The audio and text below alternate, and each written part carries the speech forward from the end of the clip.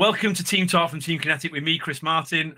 And me, Imo Greatbatch. Team Talk is the podcast that dives deeper into the world of volunteer management, getting to know the people who help make volunteering happen, why they do it, how they do it, and what they want to see change. If you are new to listening to the podcast, a big warm welcome to you.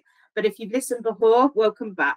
So this week we're joined by Danielle Hogan. She is the Diversity and Belonging Business Partner from England Netball. We're also joined by Richard Evans, who is the Strategic Lead for Disability at England Netball. So welcome to the show, guys. Hi. Thanks for having me. Yeah, same. And Danielle, Rich, welcome to Team Talk. This is very exciting as a fellow colleague coming on the podcast. Thank you for coming. But this season, we really wanted to feature guests who could help us explore inclusion and accessibility needs to embed great experiences. So I'm really excited that we can kind of start to explore how and what your roles are and what's happening in netball to try and drive some of that inclusion and what is belonging, Danielle. I'm really excited to get into kind of what that is and how we kind of can create that sense of belonging in sport. Definitely going to come back to the word belonging because I think it's such an interesting term to use in a job description. It's really keen to sort of dig a bit deeper into that in a while. But we always like to start the pod off by getting to know our guests a little bit and trying to understand where they've come from and how they've,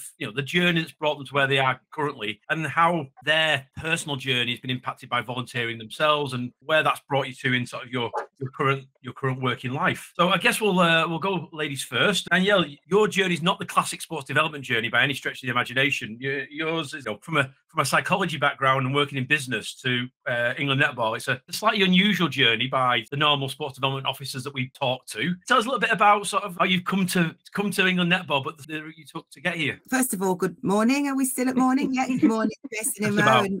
Yeah, just about. It feels like I've had a whole working day already. So, but yeah, unusual, I guess. I mean, I'm starting to feel that and see that a little bit now. The more people that I speak to, most people have been like sport, and they perhaps have gone from one governing body to another, or they've worked for various organisations or charities in sport. But I think it's almost, for me, it's my worlds have collided perfectly because, my background is in business psychology, but I've always played netball and always been a huge fan of basketball and I guess a bit of footy. But basketball and netball have been my whole life. Both parents are players and coaches and tutors and coach educators. And so I've grown up, even though my parents were never together. I grew up with just my mum. Both of them, if I did tap into my dad, it'd be on the side of a basketball court, or we did go for lunch and he'd be taking calls about athletes. And so it was always like my life has always been sport outside of any work. So I guess although it might seem a little different, it's almost like that perfect mix now of work, but in sport. There's a couple of interesting things there for me. The idea of the significant others in your upbringing being impactful in what you end up doing in terms of your love for sport. I certainly sort of have a similar kind of experience with my mum and dad. A lot of our time was spent in and around doing, for me, in my case, it was swimming. But, Oh, so you were up early in the morning then, Chris? My mum still off for that, to be fair.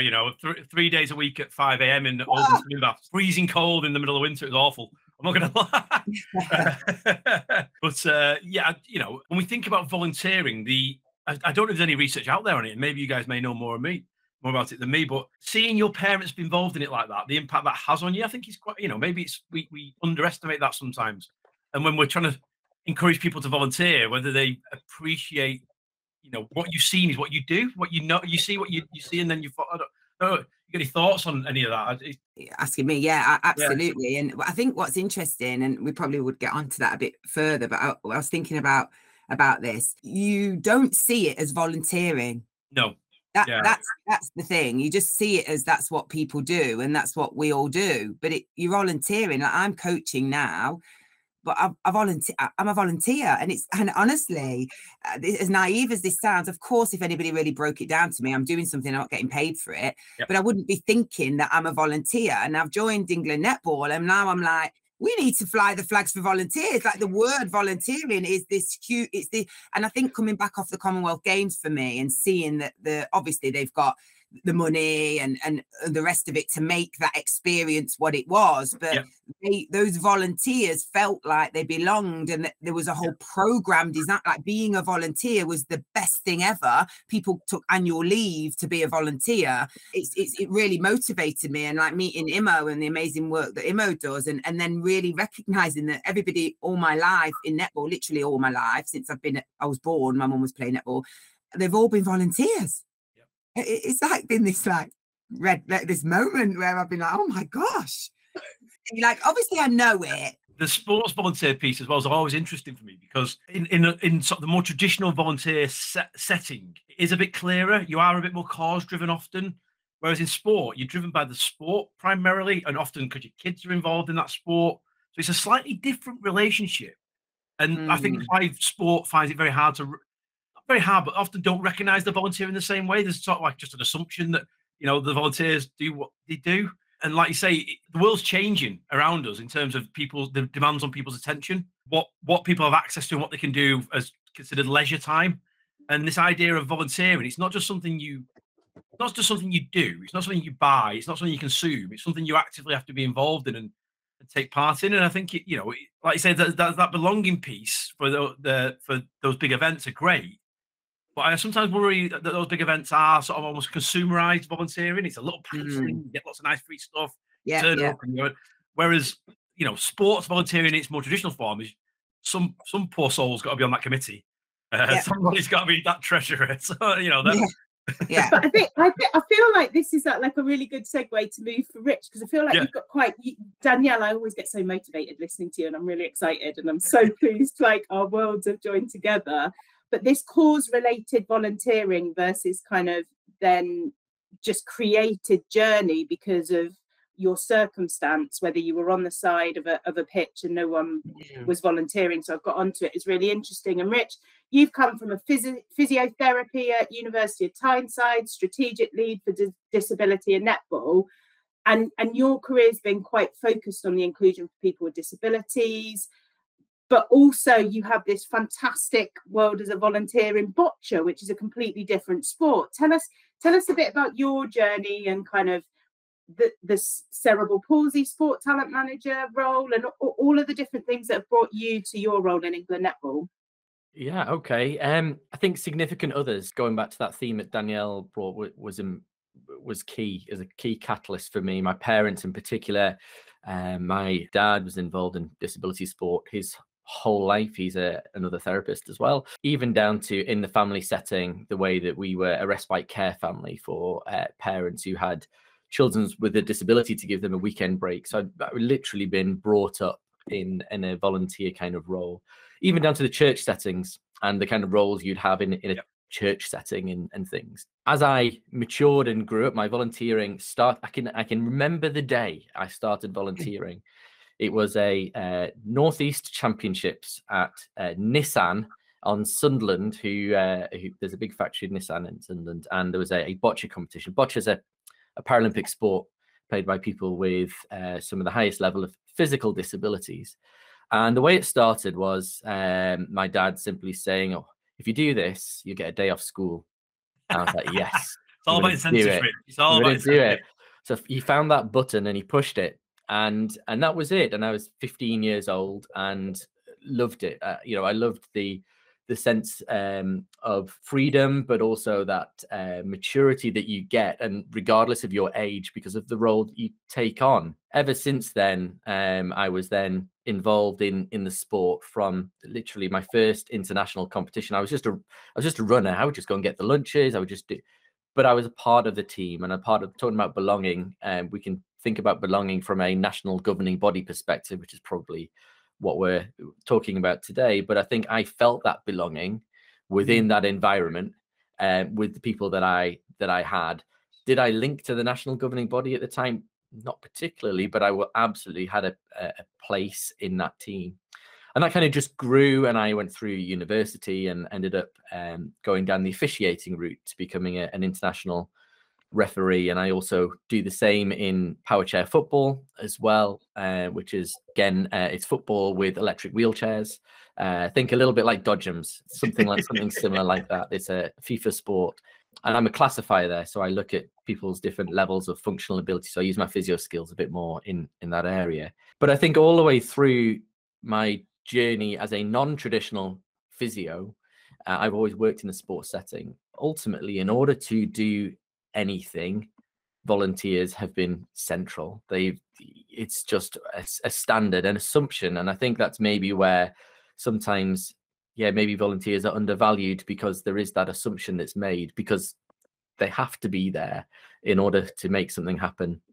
So I continued in that role. I continued in Paralympic sports. I worked for the national governing body of boccia, called Boccia England. I ended up at England Netball, actually, as a little bit of a bet, to be honest, because I never quite understood why netball didn't really have a disability offer. And a friend of mine, Lauren Templeton, who used to work for England Netball and now works for GB Wheelchair Rugby, we'd talked about this for years. Like, why isn't there a disability offer? Anyway, the job came up. She sent it to me and said, you got to put your money where your mouth is.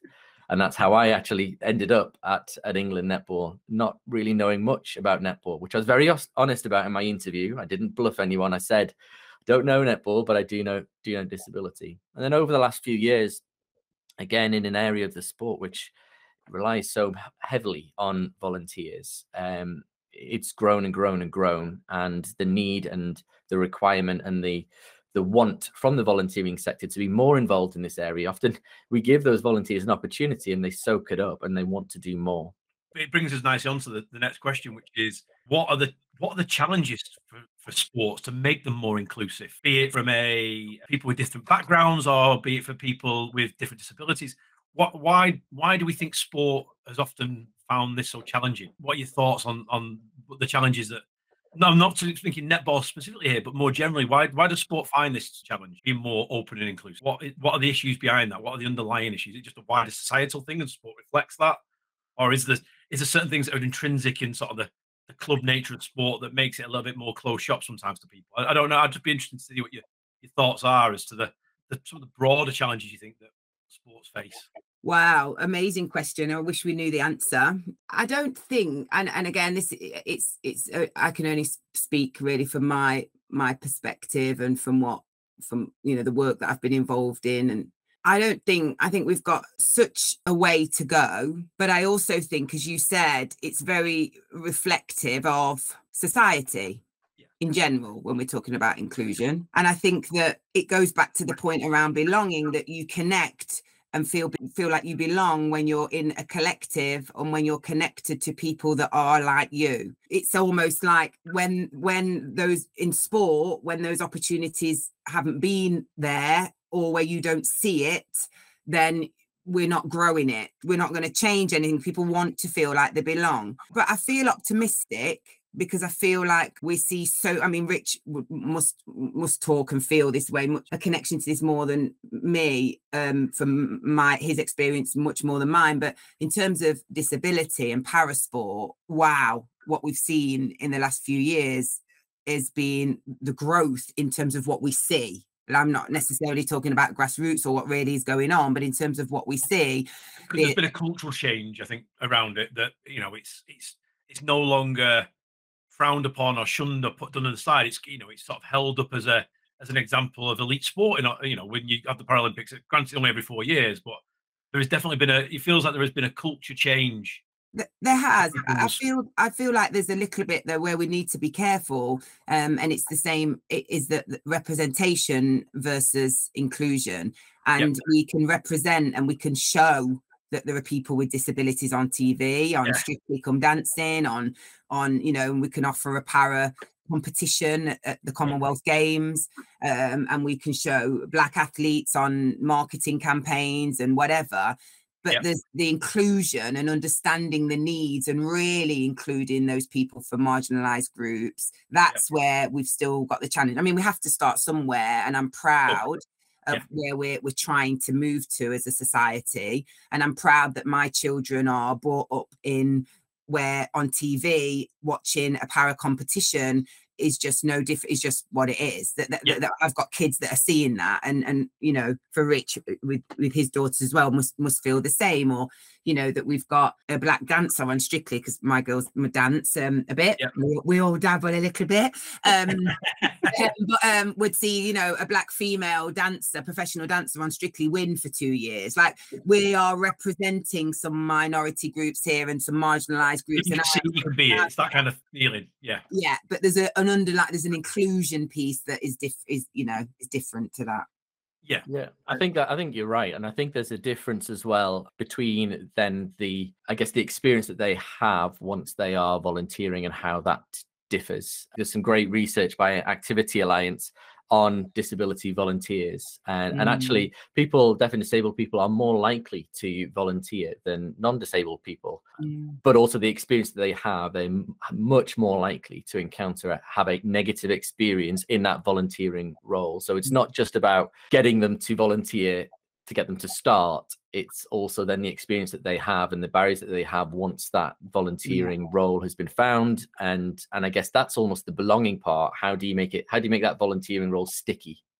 Yeah, I mean, I was actually thinking about the participation side, but Rich, you're totally right. As we talked before about what we see our significant others doing, it's not so much just about seeing people play, it's about being reflected throughout the organisation, and the organisation being sensitive to the particular needs of various individuals and their particular circumstance. You're right. It's one thing to have somebody playing. It's another thing to see a person from a marginalised group as the chair of the organisation, or in a traditional leadership role. That lived experience and being reflected through sort of the culture of the organisation.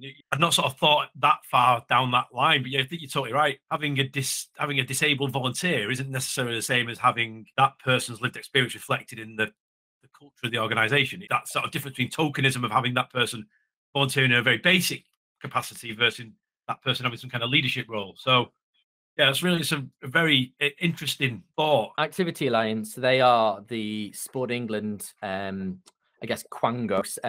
They look after all of the disability within the national governing body sports, so they cover all of us, and it's called Encouraging More Disabled People to Volunteer in Sport, and it was released about, I think it was 2017, 2018, and yeah, it's a really important document that looks at the numbers, but also the barriers, but also where they are to how people are treated.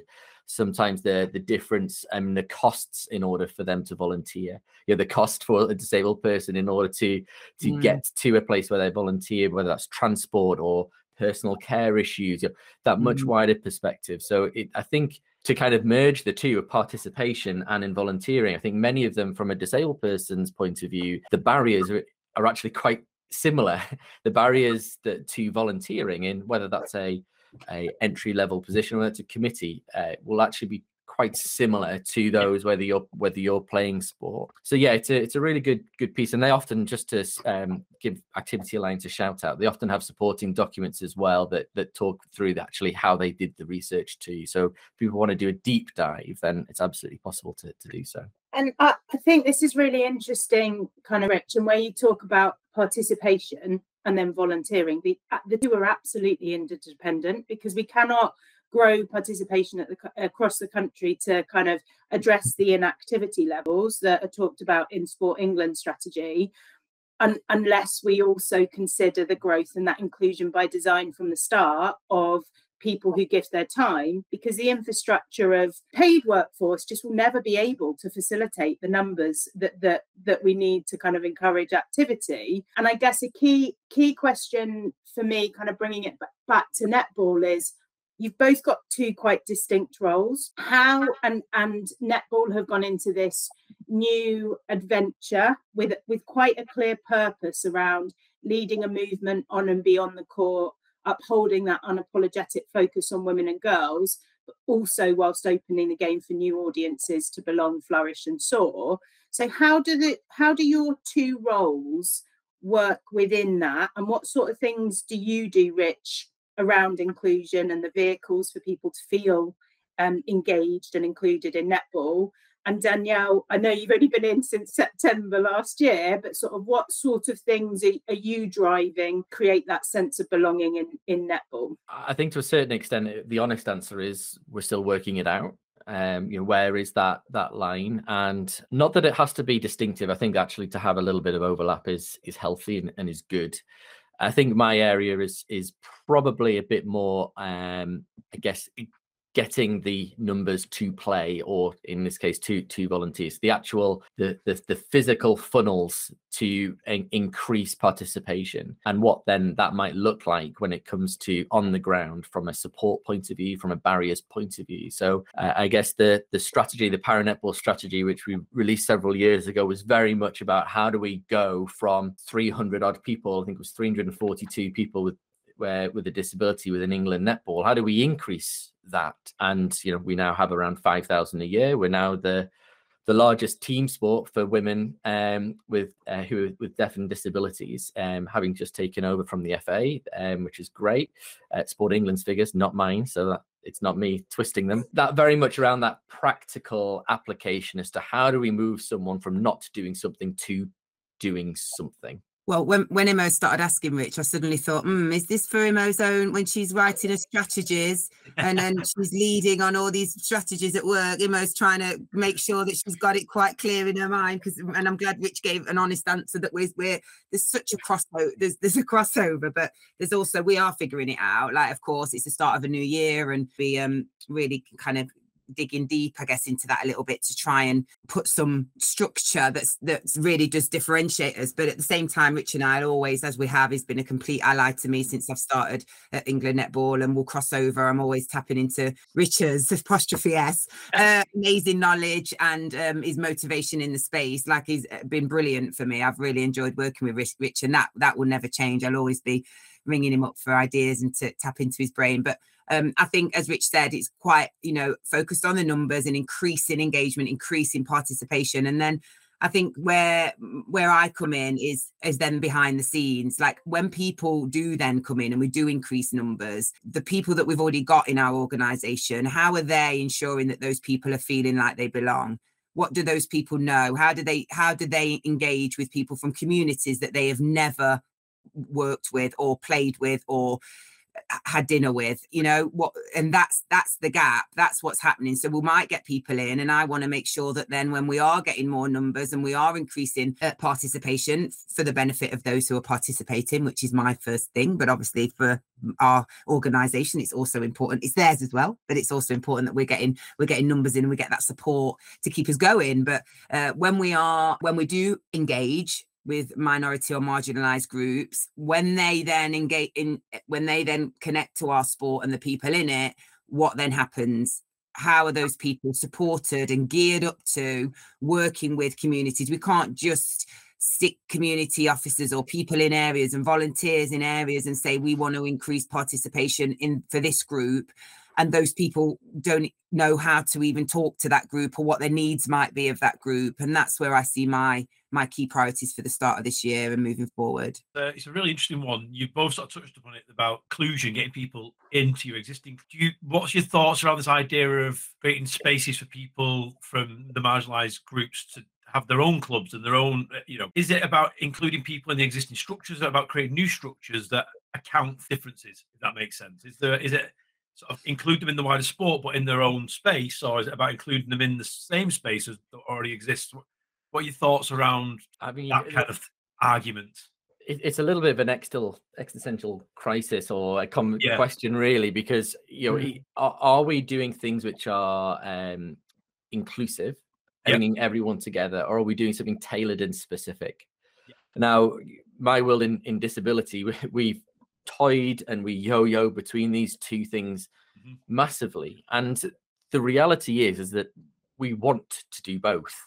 I think we have to recognize that as a national governing body, but just as a sport, we need to be bringing in more people of a wider demographics in order to enjoy the sport. So we need to make our offers more accessible, more inclusive. However, there is also a place to recognize cultural differences, different barriers, and to do something purposeful and specific around that. An example being, I'll give two examples. One from the disability world is we've set up a network of clubs called Core Inclusive Clubs. These are mainly in mainstream netball clubs that run sessions throughout the week, different age groups, different leagues and things. However, once a month or so, maybe a little bit more frequently that, but mainly once a month, they will host a disability specific session. where Okay. people can come along and can play with their peers, have that coaching tailored to them. Yeah. And whilst they are entirely welcome to come to any other session, actually that specific exclusive, you might say, that exclusive session is actually the one that they come to. And so, yes, we need to make the sport more inclusive, but we also need to recognize that there are sometimes some very specific needs that need to be addressed in a very specific way. Second example of that is my role was expanded about 18 months, 2 years ago now, to add and inclusion on, which I think, as I've said before, and inclusion literally means everyone. But I've taken that in the more specific areas of looking in deprived communities and in Muslim women community. In order to engage the Muslim community, yes, we can be more inclusive in our generic back to netball sessions. But there are times when we need to be specific and to address cultural needs and to recognize the differences in order to be able to include them. And I think that doesn't necessarily mean that the game that they're playing is any different. It doesn't mean that. We're not changing stuff from that perspective. But it's maybe our approach, it's maybe the environment that in order to be more user-friendly, to be more inclusive. So I think we have to do both to be successful in this area. Danielle, I think it's really interesting. I wasn't interrogating you for any strategy writing there, but I know. But I think so. Just kind of, that inclusion is really important to me and into volunteering. And I guess there's some stuff that England Netball have done around belonging report to understand where we are now and kind of like what the landscape looks like. But also the concept of those that are already engaged, how do we know whether or not they're consciously inclusive, or any unconscious bias is a big topic that's been talked about. And I know you've been kind of involved, Rich, and then you've picked up, Danielle, quite a lot of the conscious inclusion stuff that England Netball have started to roll out to support those consider that as a topic. So just talk to us a little bit about that, and also how we mitigate the fear in some of the discomfort that comes with sometimes the reality that we might not be as inclusive as we are, and how we support people to feel comfortable with being uncomfortable, as long as it's kind of driving positive change. Twofold. I mean, people don't know what they don't know, for a start. So that it sounds, just a throwaway comment, but it is absolutely true. You don't know what you're missing out, what you're not seeing, or where your gaps are, unless they're pointed out to you. And the first, Emma, what was the first point that the conscious inclusion training, like that was the response to the belonging report, and a supportive free training tool for volunteers, or just generally people in netball, to be more inclusive or aware. So yeah, England Netball did an amazing piece of work. The conscious inclusion training is brilliant, and in terms of the fact that we used local netballers, we used real people. It was recorded, there's a video, it's modules, you go through it, it's really accessible, it's really easy to use, and it starts to provide you with, it's thought provoking, and it starts to makes you think about maybe some of your unconscious bias and some of the things that you might think. It's in a very specific setting. It's netball on the court, and what happens. And obviously there's been any negative pushback to that kind of approach, because it can, making people feel uncomfortable can cause them to react in a way that make, when they're uncomfortable, that they can be negative. What's been the general sense, and has there been anything negative back against it? The honest answer for me is I haven't been there long enough to know. But fair enough. But no, not from those who probably feel like they needed a bit of info. And it's easy, Chris. You're watching something on your own with your headphones on. You feel really comfortable on your own. Yeah. You're not in a group or being put on the spot. Yeah. You're just watching training. So no. And those people who feel like they might need something, or it might be a bit useful, probably have really enjoyed it and got something out of it. Those who are probably work within this space, or are just a little bit more clued up when it comes to some of the challenges and the barriers that are in place, may have felt slightly differently. Like, well, there's much more to it than that. It's only gone into a certain space. Yeah. So I think there'll be differences, but there's definitely a good response in terms of creating that and developing that where it's sat. And then this is where my, I guess, background and what I'm doing now, sometimes I'm finding challenging, and I'm getting there, is because in the world of business, people do what you tell them to do, almost. Obviously, volunteers are funny like that. Yeah, and obviously, you know, a leadership and cultural head on, we're not just dictating to people, and it's made that, you know, people are involved and engaged and that they make some choices themselves. But ultimately, this is what we're driving in as an organization. And if you're part of our organization, this is what you do. I'm now working in an organization with all of these amazing volunteers that drive the organization. So when I look and say, so is everybody done this conscious? How do we know who's done it? We don't really, or, you know, do they have to do it? Not really. So for me, it's there, and there are things that are available perhaps for people to tap into if they want to. And that's where I'm having to really start to learn and want to learn more about volunteering in sport and it for an organization, and how, which I guess has been the most, you know, one of the biggest challenges all the time. You know, how do we engage volunteers, really keep them going and motivate them to do the amazing work they're doing in the community, but also trying to instill some of our values and the things that the standards that we kind of expect. So that merge of those two things that I've mentioned, that's where I feel like I'll be challenged throughout, which are great challenges. But yeah, that's probably one of the biggest things. I think it's really brave for a governing body to sort of take an unashamed stance on something like this, because it's as I mentioned at the start, it's easy to sort of follow the sort of social, you know, what's going on in wider society and ignore it and don't worry about it because it'll sort of, you know, it's just society. You know, sport's not there to fix this stuff. But it's quite brave for an NGB, I think, to sort of say, no, these are our values. This is what we think. This is how we think you should treat people, and this is how we want to. You know, we want to be unashamedly inclusive, sort of thing. It's you know, not necessarily all your members and all your volunteers buy into it, but at least as a sort of an NGB, you're saying this is what this is the sort of the standard we want to set, and this is the way we think people should behave towards each other. It's a subtle thing, but it's sort of you are pushing against the general culture to sort of say, no, we're holding ourselves to a higher standard than society in general. I think it's quite quite, for me, it's what sport's all about, in all honesty. But I think, and Rich, I know we were here sort of in the development of the adventure strategy, but I think that's where, when it's really purposeful, and the purpose that's been defined in the kind of new netball adventure strategy, it's not just the governing body saying what's right.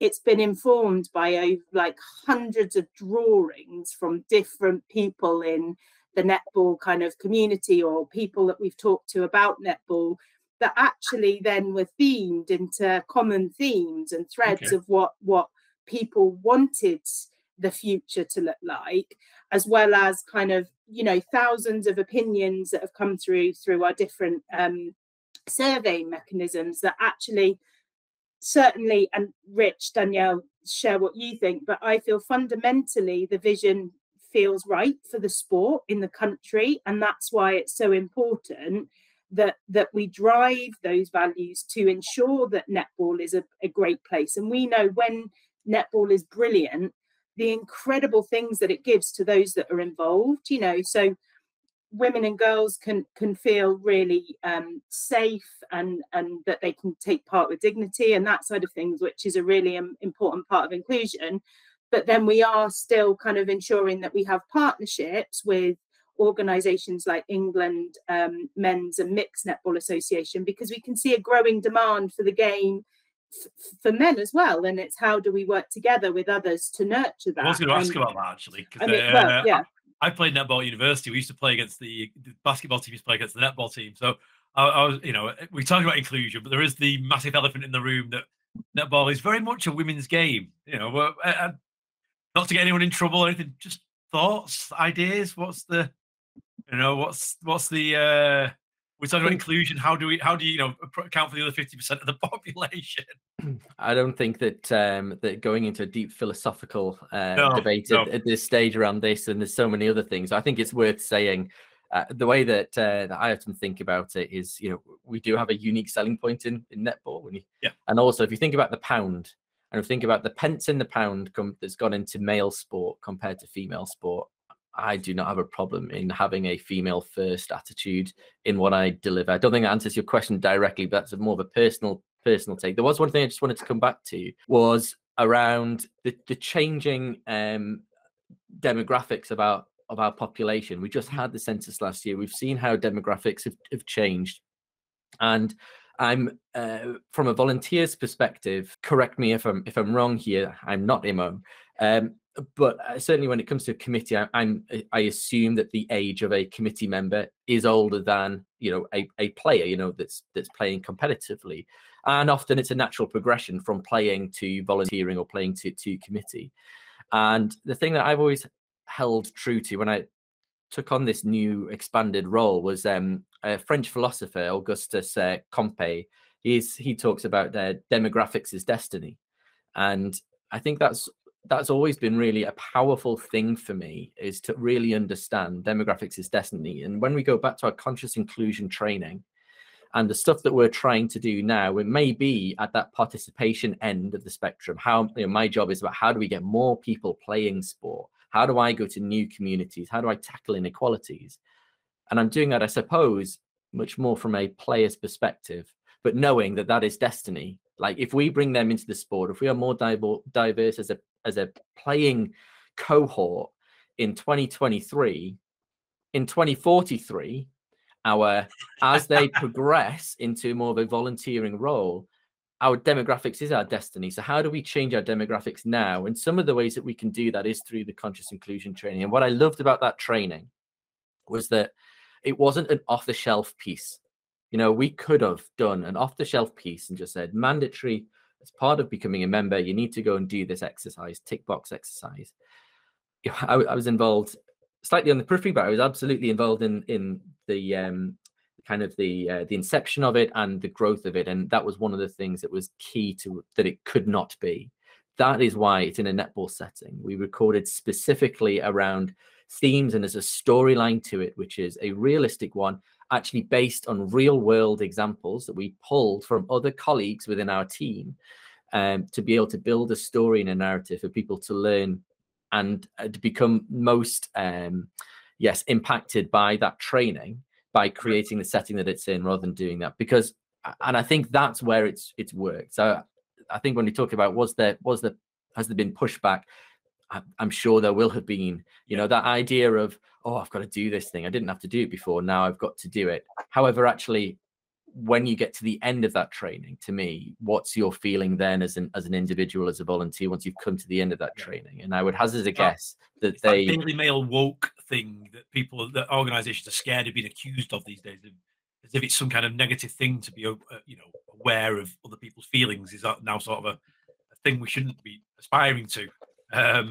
So Rich, first time ever on the podcast anyone's referred to a French philosopher, so you definitely get a gold star for that one. And then your second gold star is for the fact that your next strategic plan will be planning for 2047. I'm sure Sport England are going to love that strategic goal. It's already happening, though. That's the point with this. Demographics is destiny. It's inevitable. We are in a changing society, and we as a sport have got to change in order to mirror that society. Otherwise, we will be left behind. Yeah, but I think I love that. It comes down to, and Rich, you're right, like the demographics are usually that older individuals do volunteer because often they have the time. But I also think that kind of volunteering trends across the sector are actually showing that, because there's so much going on in the world, there's this concept of micro volunteering and how people can start to get involved and give a little bit, but they don't have to then sign their life away for a long time doing huge amounts of admin. It's kind of, how do we work together with volunteers to look at that offer that is inclusive, so that people, if you don't have time or you perceive you don't have time, actually we can offer more bite-sized opportunities that you can make a difference. And just because you're not giving 10 hours a day, like there are some incredible volunteers that literally they give their life to the sport, and we are incredibly lucky because of that commitment. But that shouldn't be the ultimate. The we measure. Need to have we measure success. That is, you know, an individual who's chosen to commit their days, their weeks, their life to the sport, and that is hugely valued. But it is also valued if you want to be there for half an hour. You know, Chris, I know that I volunteered to do this with you, and you're very kind that I just go sometimes, right, you're not top of my list, right, I've got to do the job. Don't take it personally, you know, all right. but I feel like that's about the kind of partnership of understanding with each other around the boundaries of, you know, what you are giving, and utilizing skills. And Danielle, where you talked a little bit about, you know, you feel that sense of belonging when you feel you can sort of see what you are. But I think there's that massive element of actually embracing difference and enjoying hearing difference of opinion, and actually having that makes us more successful as a sport and as a society, in my opinion. I definitely want to come back to this belonging, because you know, it's a doing word, belonging. It's not a management term. It's an emotional sense of being, and I think it's so interesting. You got it in your job title to generate this sense of belonging. I think it's real nod to one of the things that's missing in as society is becoming more and more individualistic, and people are becoming more and more about their own existence. You know, there is sort of going philosophical again. There is a tension in society of we're being pulled more towards this individualistic sort of state of being, and people are more concerned about them and what they consume and what they do. And you know that's reflected in there's a reduction in trust within our wider society, and these intangible but really important things that hold communities together. And to see the role of sport acknowledging the importance of belonging is, again, I think it's a really, really positive and really interesting approach. And you know, this getting people involved as volunteers is part of this wider idea of creating a community and asking people to do things that they may not necessarily get any direct benefit from for the wider group is this sense that it's part of this building of trust in the communities that the people are part of. You know, doing it alongside people they wouldn't normally be working alongside, very different people from different age profiles. All these kind of things are essential to a healthy civic social life for me. And I'm intrigued, Danielle, as to where you see belonging. You know, it's part of your job title. How does it manifest itself in your day-to-day work, I guess is what I'm saying. Yeah, gosh, you made so many points there that I wanted to chirp in and interrupt. You need to stop me talking. I mean, for each of us on this call now, it means something different for each of us. So it can also be the layers of it are also different. So you can belong in one group because they are. So, for example, I use a personal example. My daughter plays netball and basketball. Netball, they're all girls and they're predominantly white. She's black. In basketball, they're all boys and they're all black, Asian, non-white. 7 different languages. Yep. Kids run off the court to go and pray. No one thinks about it. No one thinks twice. There's children who come and play in their older brother's trainers because they can't afford kit. There's kids with disabilities. So it's a complete group of kids that run up and down, that are from completely diverse backgrounds and come together. And I've asked Ella this question, my daughter, quite a few times about this sense of belonging while I'm navigating the world, and we all are. Where does she feel like she belongs the most? And she really struggles to answer that question, because on one side it's girls, like, come on, I'm a girl, like girl power, like she wants to be with the girls and talk about the things that girls talk about and do all of that stuff. And starting year 7, it's all exciting being a girl when you're 12. For some girls it is, not for all. But then she's with this group where other girls look like her. They can talk about their hair braided, they can talk about the food they eat, they can relax and be who they are at home in that space on the basketball court. The language that they use, their whole culture is with them there, and she doesn't leave any of that behind, that she probably does, like subconsciously, definitely subconsciously, when she's at netball. I see 2 different children, really, not fundamentally different, but in terms of her outward kind of approach. And so I think when we're thinking about belonging, it's sometimes about the head that we put on in that moment as individuals into the space that we're going in, to say, actually, I belong, that part of me belongs there. But actually on another day, in another time, that part of me belongs in that group. Yeah. And then there are some people that would suggest that actually the whole of me, I feel like I belong, I want to be with that group because I really belong, and I can bring my whole self to that. And that's what's important to that group. So that sense of belonging, and all the work that I've done over my years in anything, it's all been people. Is all about understanding what it means to other people before we can give people something that's going to make them feel like they belong. So in the different groups that we'll be working with across the different minority groups, and I don't know what's going to make everybody feel like they belong, and we know we're never going to know that, but there has to be a fundamental standard. And I think it's interesting because one of the mums at the netball club that I coach at and play at, she always does like the social stuff for the girls because her daughter plays on the same team. And I said to her, so like you thank you for volunteering. It's amazing that you've done that. And she was like, well, I'm just getting, I didn't have to do much. I was just doing, and I'm a volunteer. And she felt, and I was like, well, of course, like you've done this for us 4 times since September. You've done all the arranging, gathered all the money in, got everybody where they need to be. You are volunteering, and to give up your time to help that, something that girls really want to do. And she felt so proud. She felt so proud that she'd done that, and that actually she could call herself a volunteer rather than it felt proactive then for her, like a thing to do that was helping, as opposed to just, oh, I'll do that. And so we set her up with a couple of the other WhatsApp groups of the other age groups of the mums that do the same. And now they've got this little volunteer network. And she actually said to me, I really feel like I belong in that group. Nice. And that's me and my personal time. That's not work. I'm not like, who's belonging out there? Like when I'm out, like everybody, can you feel like you belong? That's just me on my like Tuesday night at training with my daughter. It's nice to see you live and breathe it. It's not well, just talking the talk on a Friday 9 to 5.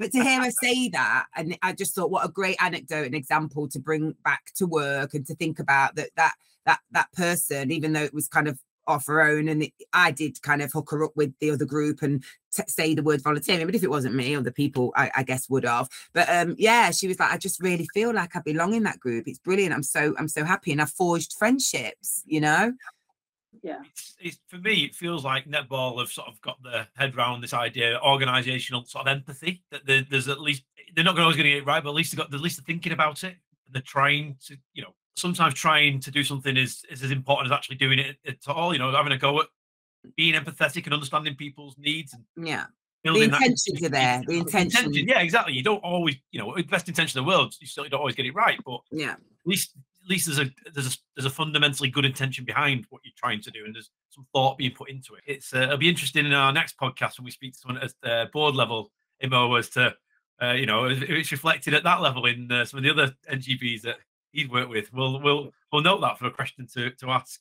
But I think it's really important. I think like people-centered, and we have been really good over the past 10 years around kind of like putting the participant at the heart of everything, to make sure that the offers for netball engage them through things like walking netball that's gone out, that really appeals to kind of like women, more inclusive, broader, that netball doesn't always work in its form, so how do we adapt the game to kind of support the different groups? And I mean, Danielle and Rich can share, but I genuinely feel we are trying to mirror that care for the people, because we know the two are intrinsically linked, but it's really hard, and I don't think it's a set blueprint or path, and I don't think we haven't progressed forward in the world of volunteering, because I don't think we've ever really, really genuinely and authentically cared about it. It's been utilizing, and that's not from a netball point of view. I think netball have cared, but I don't think we've collectively cared and considered the people who give their time. In sport in particular, we've just let them get on and do it, and we've never thought, well, what do they need? How do we make sure they're looked after, and that kind of are aware of what they don't know and those things, and supported. So as I think both have said, every day is a learning day. Hey, I feel like, and sometimes we go down a route and then we go, nah, that's not going to work. We need to think about how to differently, but we're open to change and we're open to challenge. That would be my takeaway of where we're at. Well, I'm just aware that we're very much coming to the end of our hour together. It's been lovely just speaking to you both. Imo's got she loves a two from you, so I'm gonna hand you over Timo, and she's got a little final challenge for you both. You know, I love these things. Don't. Well, we love a challenge because Rich and I played netball against each other on Tuesday, and You won. I'm never playing against him again. Well, Danielle, you call it a challenge. That's your words, not mine. Oh God! Right. So let's finish on 2 from you, and I'll tell you what 2 from you is. So it's one word from your professional kind of experience of volunteering, and one word from your personal world of volunteering that you feel sum up volunteering for you professionally or personally. So what 2 words would you bring to the table? One from your kind of lens through work, and one through your kind of personal volunteer journeys that would summarize what volunteering means to you. Professionally, I'd say straight away, I think inspirational. Like, I'm just in awe of the volunteers at work and that I've worked around over the years.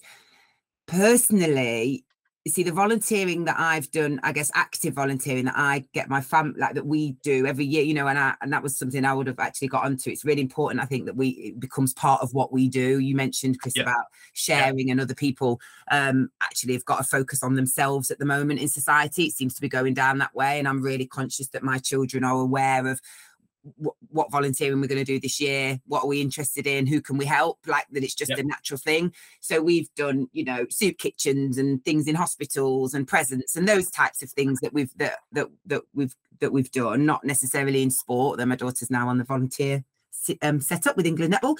I don't know. So personally, so many different words come, and I think gratitude might be my personal one. Oh, that was my professional one, Danielle. That was my professional one. And I was always terrible going second, Rich. That's the problem. Well, I know, but Danielle seemed to have quite a few words there, not 2 words. But my professional one was going to be gratitude, because I think there's just, we've spoken about it a little bit, but without volunteers in sport, not just netball, just doesn't run. And you know, what is it, 3.8 roles per volunteer or something like that, Imo? I seem to remember in meetings you chirping on about, but that gratitude is he did say that.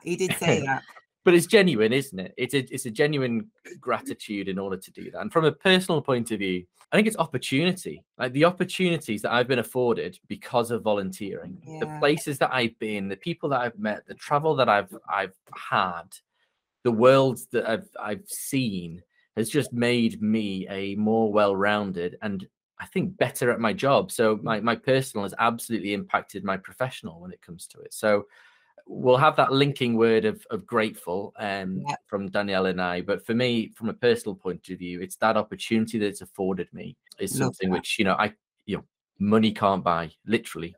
Yeah. Love that. Love Great that. one there. Amazing. Well done, you two. We like them. We like them ones.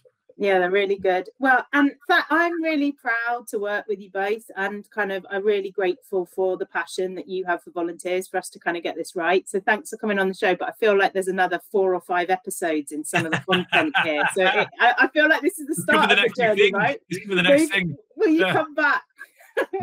Absolutely. Absolutely.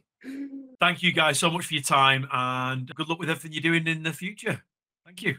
Thank you. And thank you to you both for what you're doing and for this podcast. Thank you.